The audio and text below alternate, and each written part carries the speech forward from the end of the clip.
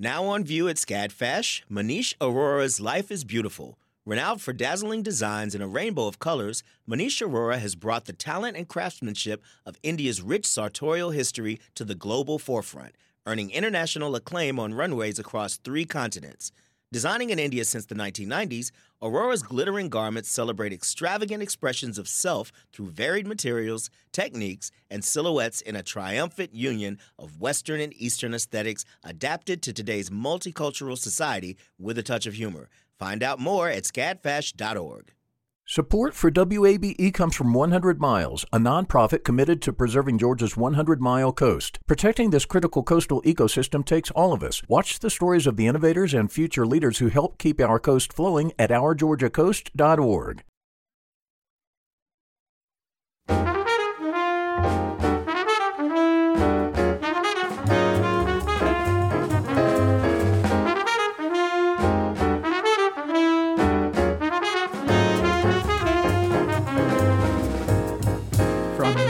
WABE in Atlanta, this is City Lights. I'm Lois Reitzes. Thank you for listening. Author and photographer Pete Souza was Barack Obama's official White House photographer for all 8 years of Mr. Obama's presidency. Pete Souza returns to Atlanta on Friday as the keynote speaker for this year's Decatur Book Festival. Later in the program, we'll listen back to my most recent conversation with Souza when he visited Atlanta for an earlier book tour. First, get an inside look into the contemporary performance world of core dance this month. Inside Out, the collection, is a screen dance project by Sue Schroeder, the artistic director of the ensemble. Throughout September, Core Dance is streaming a new body of work on their studio front windows on the Decatur Square, featuring the work of 2021 resident artists and guest artists at the National Gallery Prague. Sue Schroeder joins me now via Zoom to talk about the collaborative project. Sue, welcome back to City Lights. Thank you for having me. Why did you want to create the program Inside Out? Listeners may or may not know that we're located on the Decatur Square. And we have these beautiful storefront windows. So many years ago, once I finally got photos, large-scale photos up there, and then these photos are expensive to replace. So I was thinking, wow, we have all this great footage that belongs to Core. I wonder if we could figure out how to project. So this was pre-pandemic that we were developing the protocols and the screens and how to projectors and timers and all of that. And we got that all up and running prior to the pandemic. And we put up our first film, which was, we call it Inside Out. It was bringing Core's work from inside the studio out to the public eye. And then we all know what happened shortly after that. COVID happened, and we were so grateful that we still had a way to present both our work and the work of other artists through this format of large-scale screens. They're really large. They're probably 5 by 8 foot, and there's 4 of them that merge together or work separately. So Inside Out has become now, this many years later, I'd say we're probably 3 or 4 years into it, is our first offering of every season, is to take some work from Core's recent past and share it with our public that may or may not get, we do a lot of work internationally, by the way. And so this year, choosing to do one of our major projects from last season, which was this Gallery Without Borders at the National Gallery of Prague, felt really appropriate and super exciting to create from that project a specific creation for our window installation at Core. Yeah. Would you talk about the origins of the collection and last season's touring project? Yes, actually, we started the whole project pre-pandemic. This is going to be part of our nomenclature going forward, I'm sure. Where were we with the pandemic? So before the pandemic, the company at the time was scheduled to go to Prague, and I had designed the project with my partner in Prague, which is CEST as a choreographic center, to bring together Czech choreographers. There were 5 Czech choreographers, and I think we were 6 from CORE. I had been in the installation. I'd spent a lot of time in the National Gallery, and I got to curate from the National Gallery which exhibition I wanted to work in and which pieces of art I wanted to focus on for this project. And I was invited by CESTA because, again, our listenership may not know this, but I have a long history of working in museums. And what's unique about what I do is I study and research the actual artwork, the visual artwork, the visual artist, or the curatorial practice of the exhibition if it's multiple artists, and have been asked over the years, from the very beginning actually, to embody the work in the physical. So I don't respond, oh, I like this work and this is what it makes me feel, how it makes me feel like moving. Instead, you're going to see a physical manifestation of the 2 or 3 dimensional piece of art. And museums get super excited that this is a way for audiences to engage with the work in a very interesting and deeper level, the kinesthetic. You can feel it. You can feel yourself in the work in a way. So that was what I was invited to share my practice with artists in Prague, choreographers, so that they could continue that work themselves.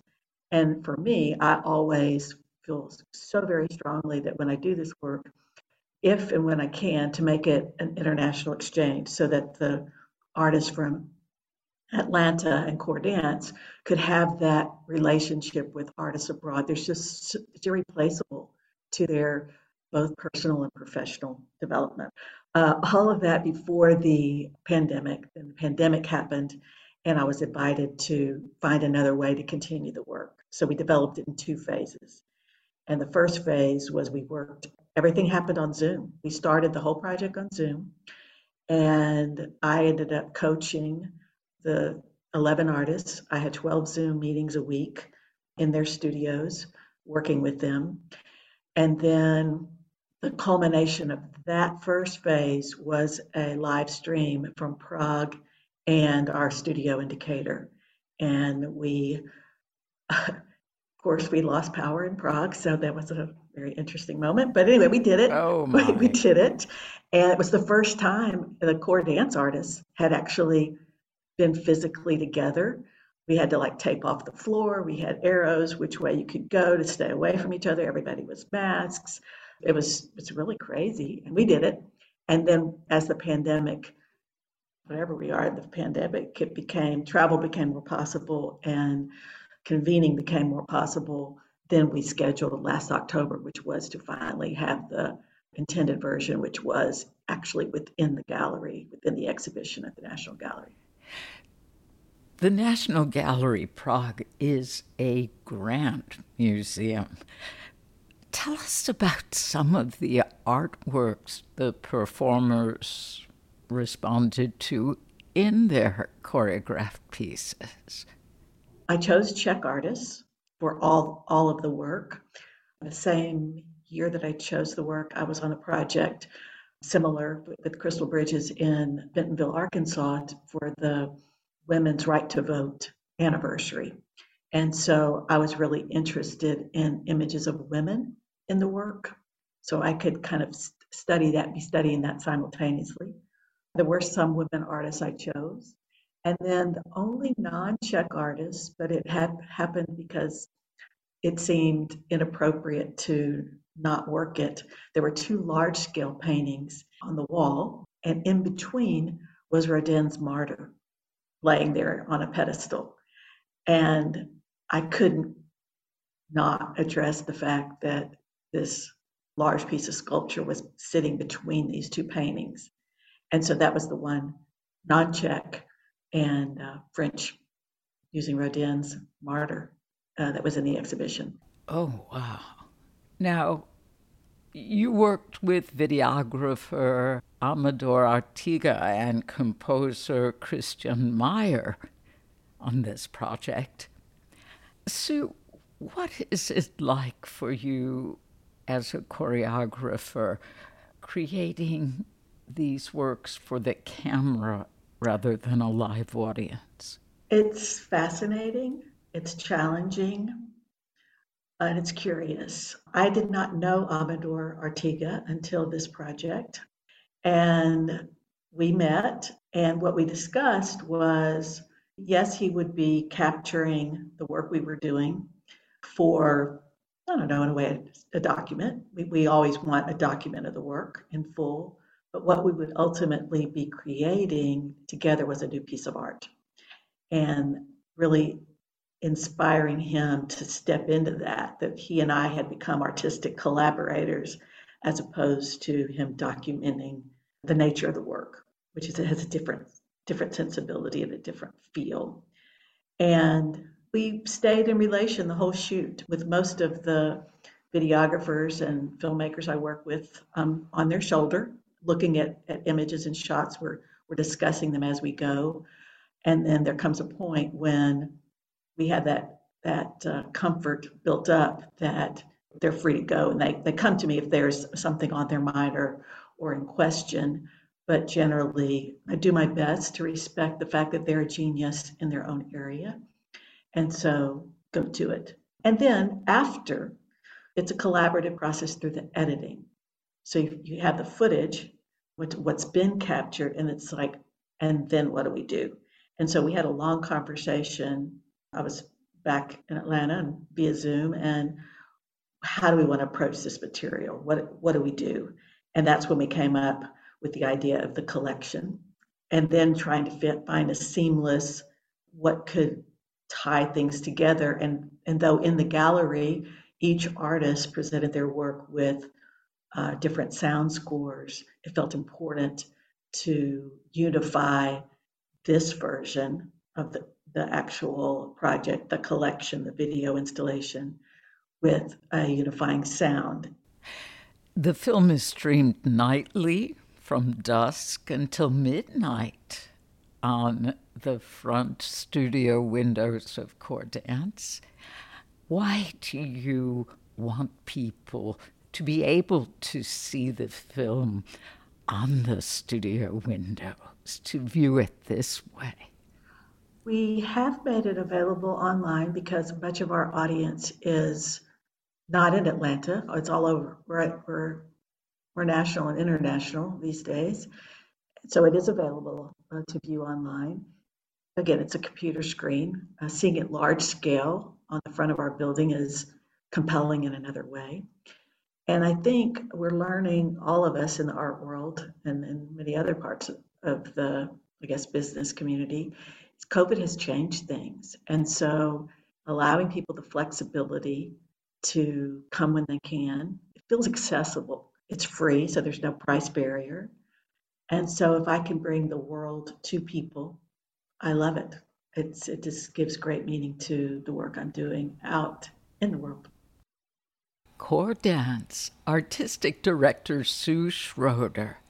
Inside Out, the collection, screens every evening on the front studio windows of Cordance in downtown Decatur through September 30th. More information is on our website, wabe.org/citylights. In a moment, we'll learn about a female protagonist named Vincent and have author Lisa Cross Smith tell us about her novel Half-Blown Rose. Amplifying Atlanta, this is WABE.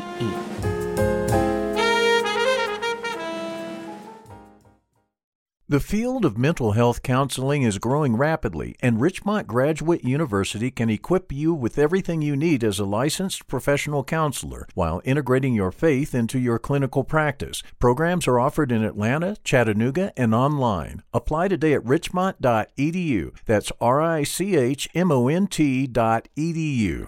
You love free, and at Ameris Bank, so do we. That's why we're proud to offer worry-free, hassle-free Ameris Bank free checking. Manage your money your way with convenient access to digital, mobile, and telephone banking, all with no monthly service fee or minimum balance requirements. At Ameris Bank, we're with you. For more information or to open an account, visit our local bankers in person or online at amerisbank.com/free checking. Other fees such as overdraft fees may apply. Ameris Bank, member FDIC, equal housing lender.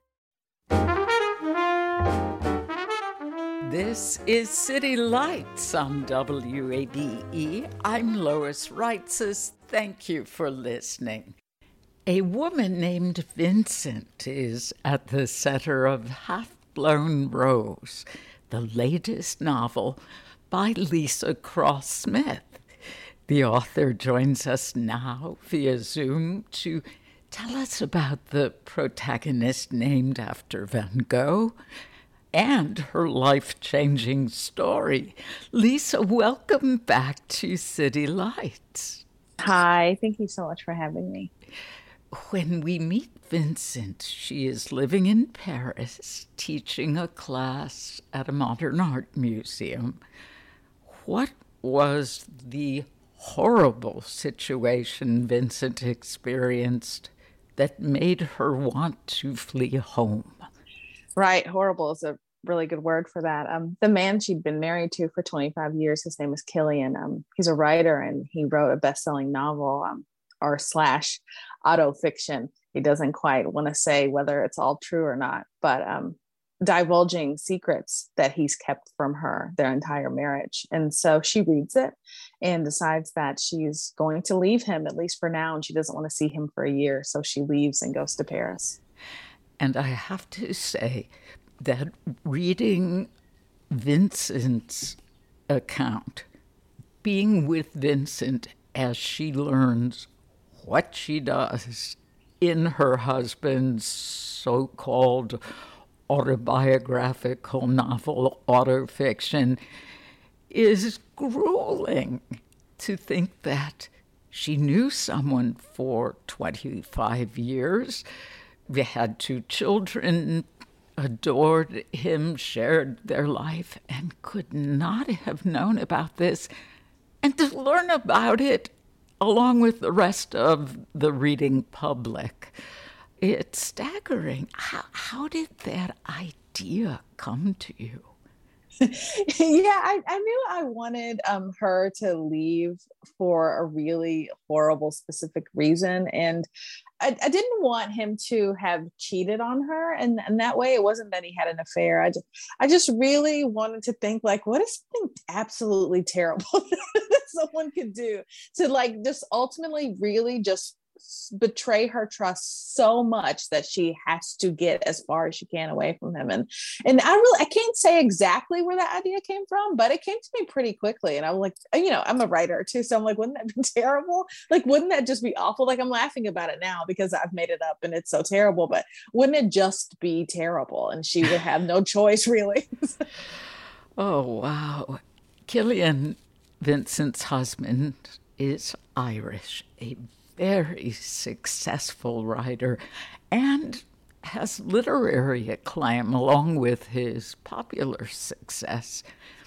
His 4th book is Half-Blown Rose.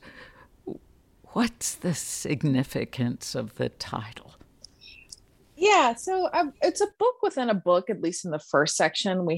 I've included snippets of Killian's work in there so the reader can actually see what was making her so angry. So Half-Blown Rose is something that's really special to Vincent. She has a little tattoo on her shoulder that says Half-Blown Rose.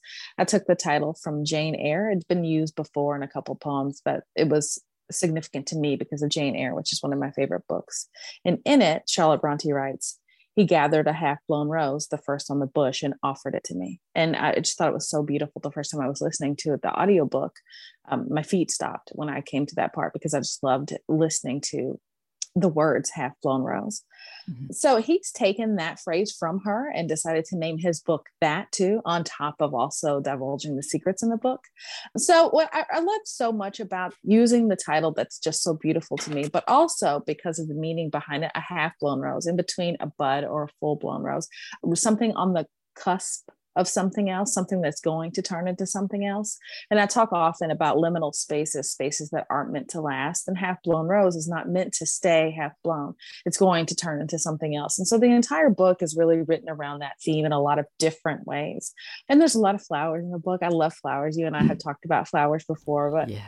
Yeah, I just really loved the word, and I loved the words, and it bloomed out from there, for lack of a better way of saying it. Also, a lot of ideas started to come together just from that phrase.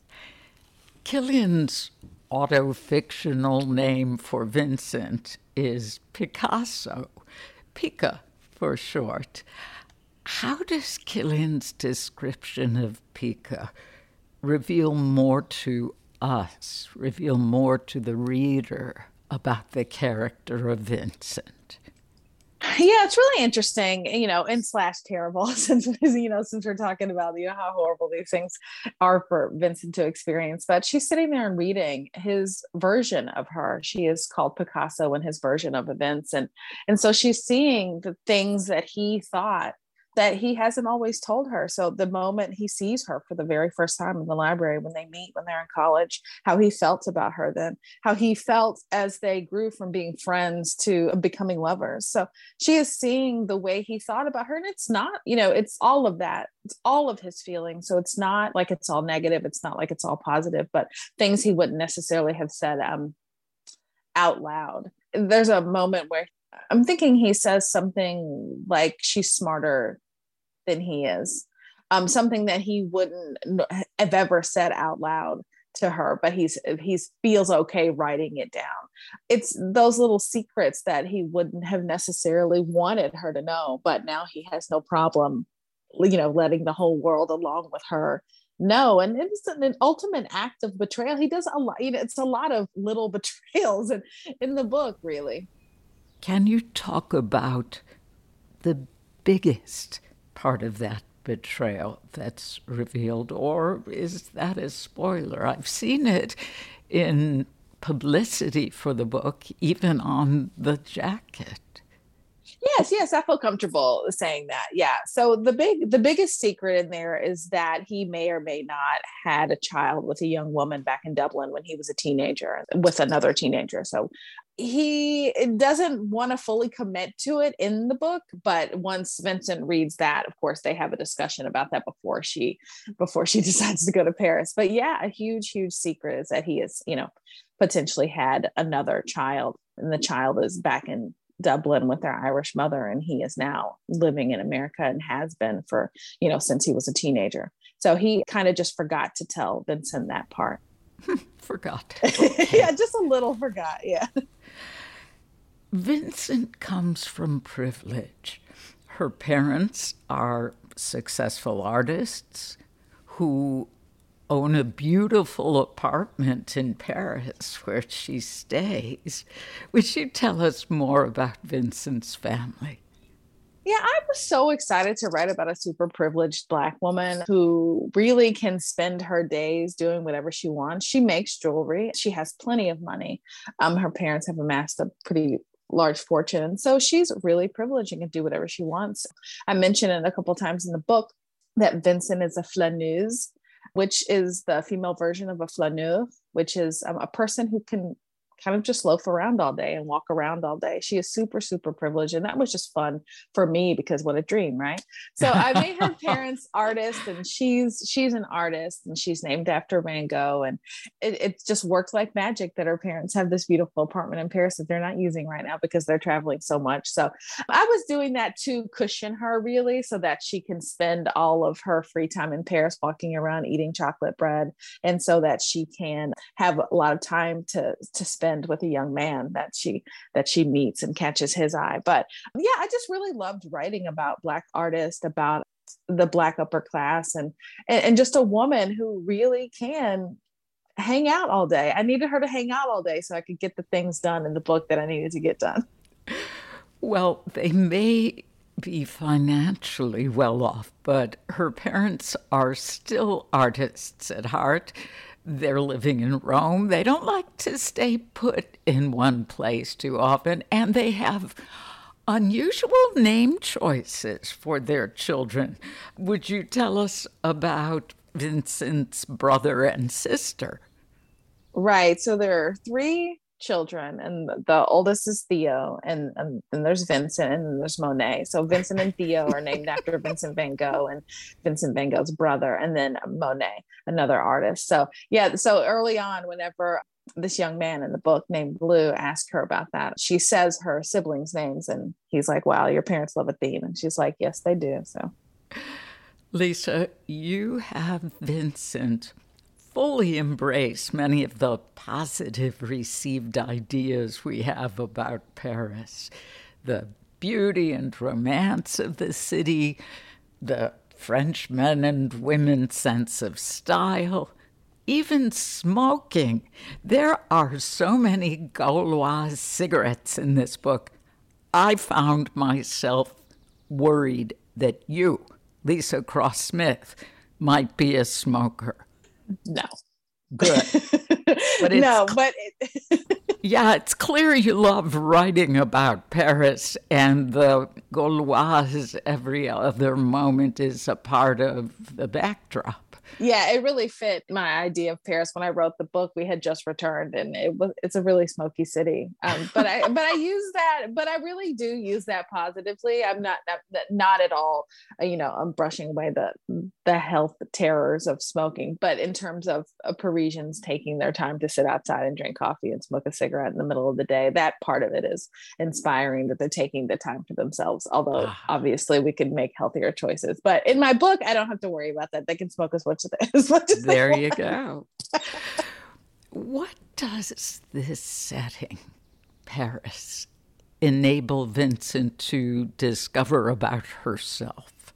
That's a beautiful question. And I really thought and do think so much about her indulging without guilt. Paris makes it easier for her to be so far away, completely immersed in another city and all new friends and different music and different food, and she's seeing everything differently now. And so that alone really helps her forget what, a lot of the time, or as much as she wants it to, as much as she can, forget what Killian has done. So giving her that distance and putting her in this beautiful spot where she's trying to figure out what she wants to do with the rest of her life as a woman in her 40s, who begins an affair with a young man who's the same age as her son. He's in his 20s. But so she really does stretch out and enjoy herself, all the aspects of it, really.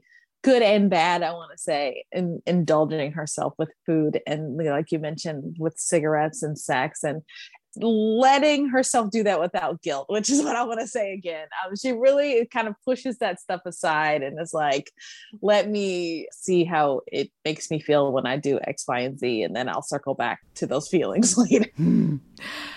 If you are just joining us, I'm Lois Reitzes. My guest today is the author Lisa Cross Smith, and we've been discussing her new book, Half Blown Rose. Let's talk about Lou, the young man you mentioned. Theirs is a very sexy relationship. I guess voracious might be one way to describe it. What impact does Lou's attraction have on Vincent? Well, really, at first, she is rejecting it as much as possible. So she goes there, and she goes to Paris in the summer, and it's not until October that she actually even goes out for coffee with him with someone else along, and it's not until October until he comes back to her apartment. So she really rejects it. It's something she feels instantly from the moment she sees him in his little short shorts in her classroom. But she is really rejecting it. She's not there to have an affair. She is still married. She is still trying to figure out what's going on. She doesn't need a man. She's very independent. She's not looking for that in any way. But there it is. So now what, right? So she really lets that bloom when we're talking about Half Blown Rose and blooming. It just slowly blooms. The relationship slowly blooms. She's so against it at first that she's like, look, don't even call me Vincent. Call me Miss Wilde. Her name is Vincent Wilde. And she's like, I don't want you being this close to me or attempting to be this close to me. But he kind of weasels his way into her apartment because she's having a dinner party. She and her friends have rotating dinner parties. And he says, "J'ai faim, I'm hungry." So she's like, okay, I'll feed you. I don't want you going hungry. And then there are things, I don't want to spoil people, but then there are things that force them into this more intense intimacy when they're there at her apartment. But so it really does start. She really is trying to resist it. It just doesn't work. And then once she starts leaning into it, that's when we have the stuff without guilt. At first, she really does have it. She does have some hesitation, but his shorts get shorter. He's very handsome. His hair is very pretty. He really, really likes her. And she just finds all of that irresistible right now. And reassuring, reaffirming. Mm-hmm. Oh, absolutely. Yeah. Although Killian, her husband, still loves and adores her. One wonders why he hadn't thought that the book, that telling her about the book and what it contained, was a part of that love. But it's complicated. I agree. I do think it's complicated, and I believe that the reader will find it's complicated too, because we talk often about likable and unlikable characters in fiction, and while I can totally hear someone who thinks that Killian is unlikable in what he's chosen to do, I mean, it was nasty. It was wrong. He was 100% wrong. But she does love him. He is a person. She does know him. She does feel like she knows him. She feels like obviously he's, this shadow of this huge lie he's kept from her, their whole relationship. But she does have her moments where she loves him. And so he sends flowers to her every Saturday. And he's an interruption to her life over there. She has told him, do not come over here and try to find me. So we have that done. Do not try to, surprise me. That I don't find that romantic. But he is texting, he is calling, he is sending flowers, not harassing her, but in a very gentle way that he knows that she will always sort of leave the door open for him. So through the course of the book, we're trying to see what she's going to decide. But in the first section, when I've included snippets of his book, his Half-Blown Rose in that section, it's always occurring at points where it's an interruption. So right when she's feeling like things are revving up with her relationship with Lou, well, here's another section from Killian, or here's a text from Killian, or Killian has sent flowers. So he is interrupting what she is trying to do over there. And I can understand a reader feeling like, what a jerk, we hate him, but also he is a real person too. And as you read his version of Half-Blown Rose, I feel like you can feel for him too. He was a teenager. What is he supposed to do if his parents are snatching him away from Dublin and bringing him to California? What is he supposed to do? He was a child. Your book brings out they are both loving, devoted parents with good relationships with their kids, and Killian has not written anything unkind. Everything he has addressed about their children in his Half-Blown Rose is loving. Mm-hmm. Absolutely. Would you talk about the assignments Vincent gives her students? Yeah, so Vincent teaches a couple classes at the Modern Art Museum. She teaches journaling, and she teaches another class on creativity and memory, and then a jewelry making class. And so I've included a lot of the prompts from her class for her color class and her memories class. And for the memories part, in terms of creativity, the idea of some of those exercises are things that I actually did in my theater class, where we would try to remember every memory we had. It was really an assignment just to write down any memory. It could be the most basic thing, like one day you got a sandwich and it was good, or it could be some huge, happy memory or some tragic memory. And so I've included the prompts in there where people are just talking about colors, the colors they love, the colors they see on their walk to class, or memories, any memories they have. And they mine those memories, and they mine those color prompts to help with their own. So if they're working in their journal or they're working on painting something.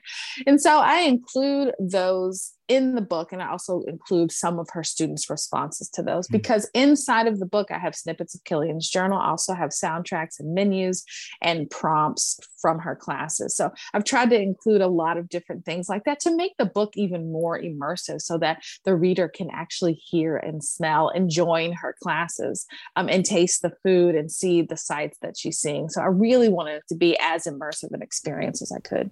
Yeah. And what a lovely way to get to know someone, as Tully, a character, tells Vincent. What a lovely way to get to know someone by listening to their color connections and memories. Color and the importance of color is a recurring theme in your writing, Lisa. And the vivid colors of flowers and the paintings we see, of course, Van Gogh himself, dominate this book especially. I know with my first encounter with synesthesia, with the word, was through music, through a composer who would hear color, as he put it, with his music. And then when I was talking about this, my daughter was very young, and she told me she associated colors with words. Oh, wow, yeah. Does color have that strong connection with words, with the verbal understanding or your verbal processing? And maybe not in such a strong way all the time, but I definitely have my moments, and I can't divorce color from my creative writing, from my creative writing process. So in a way I do. That would be my short answer. Yeah.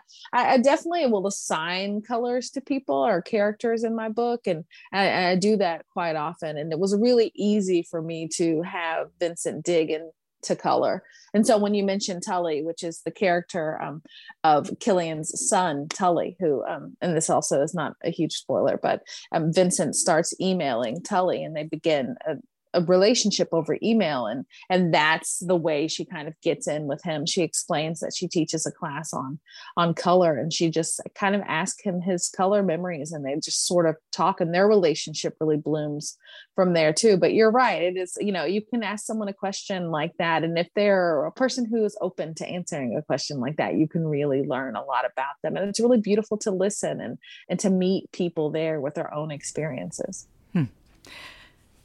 Lisa, Half-Blown Rose contains love letters from you to Paris, to visual art, to film, to music. And during a trip to England within the book, a love letter to the literature of the Brontes and Jane Austen. Would you talk about writing this section of the book? Yeah, I just love them. They're my favorites. The Brontes and Jane Austen are just some of my favorite women who have ever lived, and they inspire me really every day. I actually took that trip on purpose to go see where Jane Austen lived and worked, and then I was planning on going to the Bronte parsonage before COVID, so I'm hoping to get there soon. But yeah, that was also just a really easy thing for me. I just, being so inspired by Jane Eyre to title it Half-Blown Rose, and just to explore those. It's super, super intense romantic relationships in their work really inspired me with, Catherine Heathcliff and Lizzie Bennet and Mr. Darcy. I just really wanted to explore the same things they did, but in a different way, just this intense, passionate love and this idea of women really wanting to start out on their own and find out who they really are, and these really complicated, strong, intelligent women that they write over and over again. I'm just always inspired by them. I just love them. They're my favorites. Absolutely. Half-Blown Rose has 3 parts. The first is titled Vincent and Killian. Part 2 is Vincent and Lou, or Vincent et Lou. Part 3 is a woman called Vincent. How has she emerged as the sole occupant of that title? Yeah, when I started it out, like I was mentioning before, it really was like the first section is a lot of interruptions from Killian. She's still trying to get her footing in Paris. She's over there, but she's always thinking about that book. She's always thinking about Killian. And then we have the second section where she's really leaning into her feelings for Lou, and this something that she thought could be like just a little crush or just a little fling is blooming into something else. So what does that look like? But then at the end, it really is about a woman called Vincent. It's what the book is about. It's her story. It's her version of events. It's her half-blown rose. Killian has written his half-blown rose, and this is hers. And so that was really important for me to have her take all that back. It's not about a man. It's not about anyone else. It's about her. It's about her and her choices. And now she is finally going to do that. She has raised her children. She either is or isn't going to stay in this marriage with Killian. And she is going to be okay, regardless of what decision she ends up making or what else happens to her. She can handle it.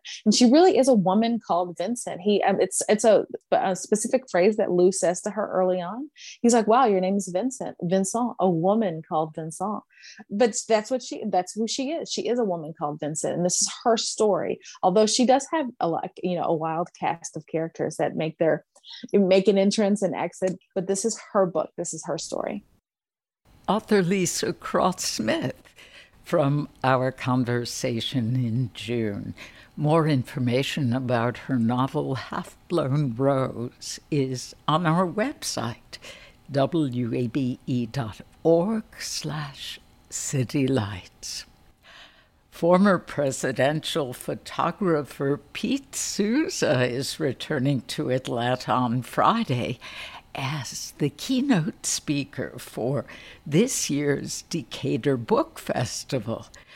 Coming up, we'll listen back to my most recent conversation with Souza. Amplifying Atlanta, this is 90.1 WABE.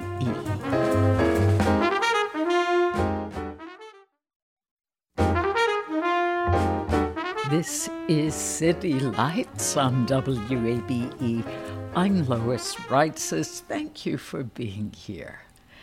Author and photographer Pete Souza was Barack Obama's official White House photographer for all 8 years of Mr. Obama's presidency. Souza's newest book is The West Wing and Beyond: What I Saw Inside the Presidency. Souza will be in Atlanta this Friday, September 30th, as keynote speaker for the Decatur Book Festival. In honor of his upcoming visit, let's listen back to my 2018 conversation with Pete Souza.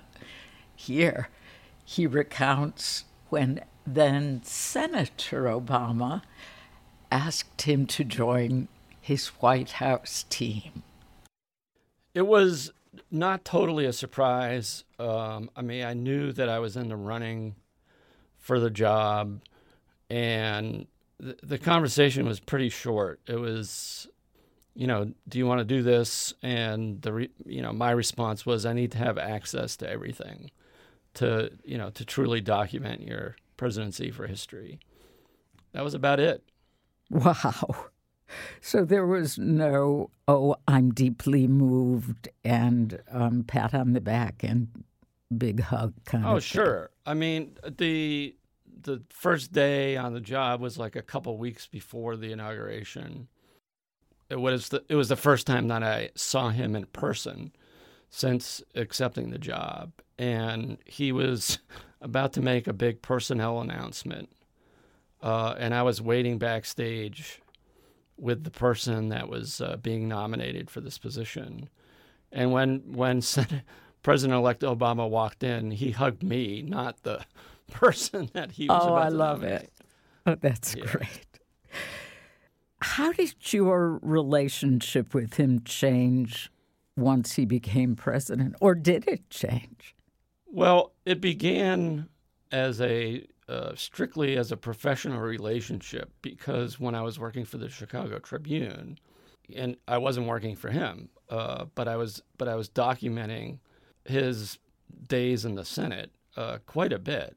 So I got to know him on a very professional basis. One of the things that happens when you are the chief White House photographer, at least for this particular president, I was with him all day long, every day.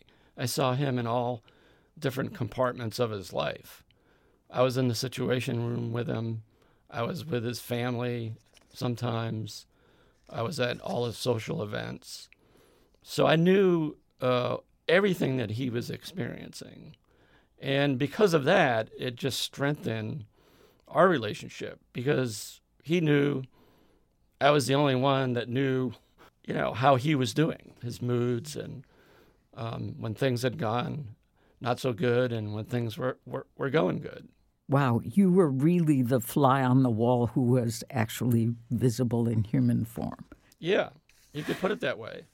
And you got to spend a lot of time, obviously, behind the scenes with the president and his staff. What are some of your favorite stories or more lighthearted memories about working behind the scenes with President Obama? It was just an amazing opportunity and privilege to have that job. I was there to visually make a record of his administration. But as I said, because we became close personally, there would be times when we would exchange words. I would usually leave it to him to say something first, because I didn't want to, be in his head when he was in the middle of a difficult day. But I do remember one time, it was the night that Congress passed the Affordable Care Act, which was, his signature piece of legislation, I think, during the 8 years. And they had just watched the vote with a crowd of staff, people in the Roosevelt Room. And after the vote was passed, he walked into the Oval Office. I walked back with him. And he was going to call a few people to thank them. And he turned to me and he said, the bad days really aren't as bad as you think they are. And the good days aren't really as good as you think they are. And I said back to him, I said, yeah, but this is a pretty damn good day. And Sure. he kind of repeated those words. What a moment. I think the Valentine's Day photo with Mrs. Obama is amazing. And all the family photos. I forgot how little Sasha was in the early days. That picture of her sitting on his lap, on her father's lap, and Malia, and just the warmth of the family. That wasn't posed, was it? No, and the one thing I like to tell people is that, this is somebody that was the busiest man on the planet, had so many things going on in his life and his brain in terms of dealing with the presidency. But when he was with his girls, he was all in with them. Mm-hmm. Even if he only had 10 minutes with them, when he was with them, he was all in. He wasn't looking at his BlackBerry, or there wasn't an aide hovering nearby. It was just him being a dad for those 5 or 10 minutes, or whatever, how much time he was spending with them. Did you have to ask Beau to pose in the desk chair, or did he often sit at the president's desk that way? That was a rare occurrence. Beau and I, we shared a brotherhood, because we're both of Portuguese descent, as I like to tell people, because he's a Portuguese water dog, and my grandparents are from the Azores, which are Portuguese islands. So, so I always tell people that Beau and I had like sort of a brotherhood thing. And no one is allergic to you either, No. right? Matter of fact, in my presentations, I show a little iPhone video of the routine I had with Beau in the morning, where I would chase Beau around the cabinet room table before the president came to work. Oh. We'd probably do about 10 or 20 laps. Pete, there have been many popular TV shows that focused on the presidency, such as The West Wing, House of Cards, Scandal, and Veep. Does it bother you that not one of those shows ever focused on the chief photographer? Do you think this is an untapped character idea? I don't know. I'm sure that there's characters on those shows that, that depict a member of the White House staff that had a similar relationship that I had with President Obama. Just happens not to be a photographer. Okay. And I'd be worried about it because I'd worry about how they would portray me or any White House photographer. Because I took the job seriously. I mean, I was truly trying to document everything he was doing for history. And oftentimes when they depict a news photographer in some movie, they sort of get it wrong. It's not quite right. And so I would hope that if somebody ever did make a character in a show about the White House where there's a character playing a White House photographer, that they hire me as a technical advisor or something so I could tell them how we did our job. Author and photographer Pete Souza from our December 2018 conversation.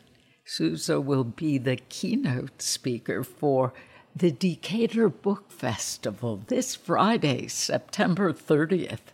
And more information is on our website, wabe.org/citylights.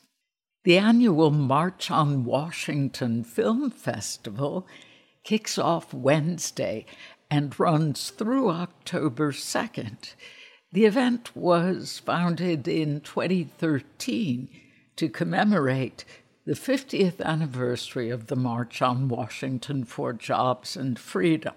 The film festival serves as a platform for social change and to celebrate the untold stories of icons as well as unsung heroes of the civil rights movement.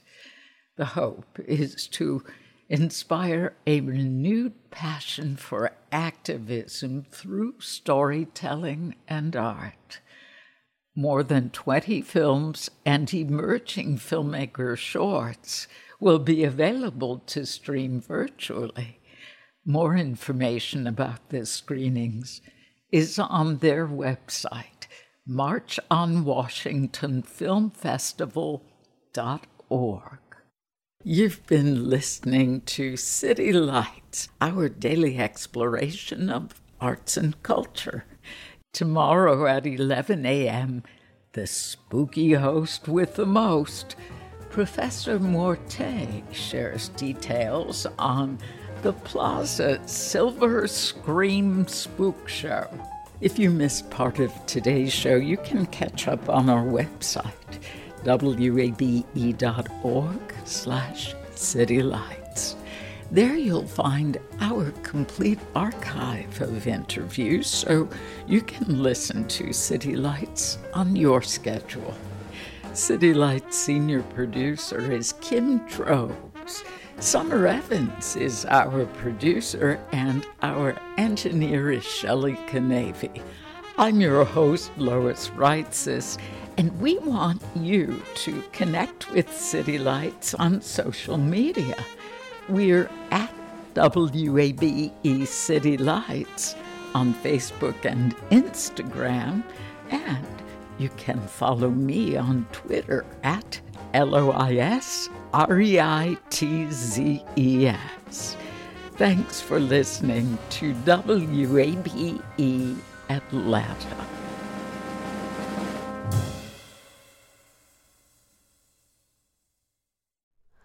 Hi, it's Terry Gross, the host of Fresh Air. We bring you in-depth, long-form interviews with actors, directors, musicians, authors, journalists, and more. Listen to our Peabody Award-winning Fresh Air podcast from WHYY and NPR. Have you donated to WABE yet? I know you've heard us talking about why it's important, but it doesn't have to be this big decision. You can give at whatever amount fits your budget. It can be a spur-of-the-moment thing. You already get so much out of public radio, so just go for it. Visit wabe.org/donate and become a member right now. And thank you.